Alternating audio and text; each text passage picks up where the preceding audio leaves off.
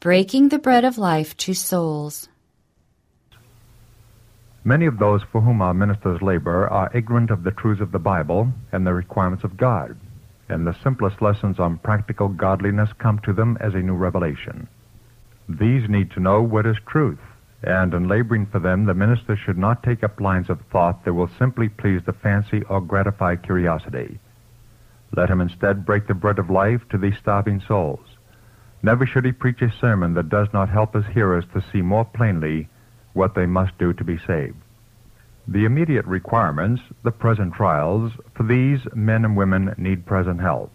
The minister may take a high range into the heavens by poetical descriptions and fanciful presentations, which please the senses and feed the imagination, but which do not touch the life experience, the daily necessities. He may think that by his fanciful eloquence he has fed the flock of God. His hearers may think that they never before saw the truth clothed in language so beautiful.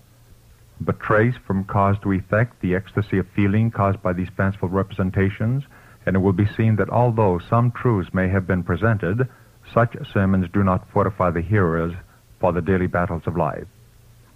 He who in his preaching makes eloquence his highest aim causes the people to forget the truth that is mingled with his oratory. When the emotion has passed away, it will be found that the Word of God has not been fastened upon the mind, nor have the hearers gained in understanding. They may speak in terms of admiration for the minister's eloquence, but they are not brought any nearer to the point of decision. They speak of sermons as they would of a play, and of the minister as they would of an actor.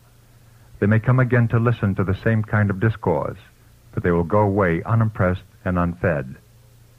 It is not flowery discourses that are needed, not a flood of words without meaning. Our ministers are to preach in a way that will help people to grasp vital truth. My brethren, do not soar where the common people cannot follow you, and if they could, would be neither benefited nor blessed. Teach the simple lessons given by Christ.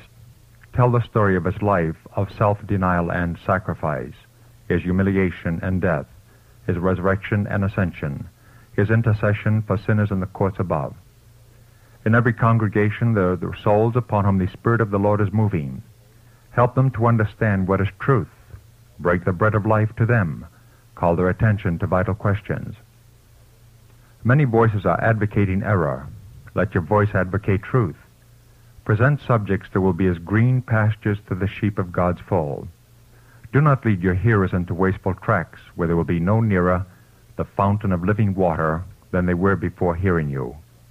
Present the truth as it is in Jesus, making the plain requirements of the law and the gospel. Present Christ, the way, the truth, and the life, and tell of his power to save all who come to him. The captain of our salvation is interceding for his people, not as a petitioner to move the Father to compassion, but as a conqueror who claims the trophies of his victory. He is able to save to the uttermost all who come to God by him. Make this fact very plain. Unless ministers are guarded, they will hide the truth under human ornamentation. Let no minister suppose that he can convert souls by eloquent sermons. Those who teach others should plead with God to imbue them with his Spirit and enable them to lift up Christ as the sinner's only hope. Flowery speeches, pleasing tales, or inappropriate anecdotes do not convict the sinner. Men listen to such words as they would to a pleasant song. The message that the sinner should hear is, God so loved the world that he gave his only begotten Son, that whosoever believeth in him should not perish, but have everlasting life. John 3:16. The reception of the gospel does not depend on learned testimonies, eloquent speeches, or deep arguments, but upon its simplicity and its adaptation to those who are hungering for the bread of life. It is the efficiency of the Holy Spirit that makes the ministry of the Word effective. When Christ speaks through the minister, the Holy Spirit prepares the hearts of the listeners to receive the Word. The Holy Spirit is not a servant, but a controlling power. He causes the truth to shine into minds and speaks through every discourse where the minister surrenders himself to the divine working. It is the Spirit that surrounds the soul with a holy atmosphere and speaks to the impenitent through words of warning, pointing them to him who takes away the sins of the world.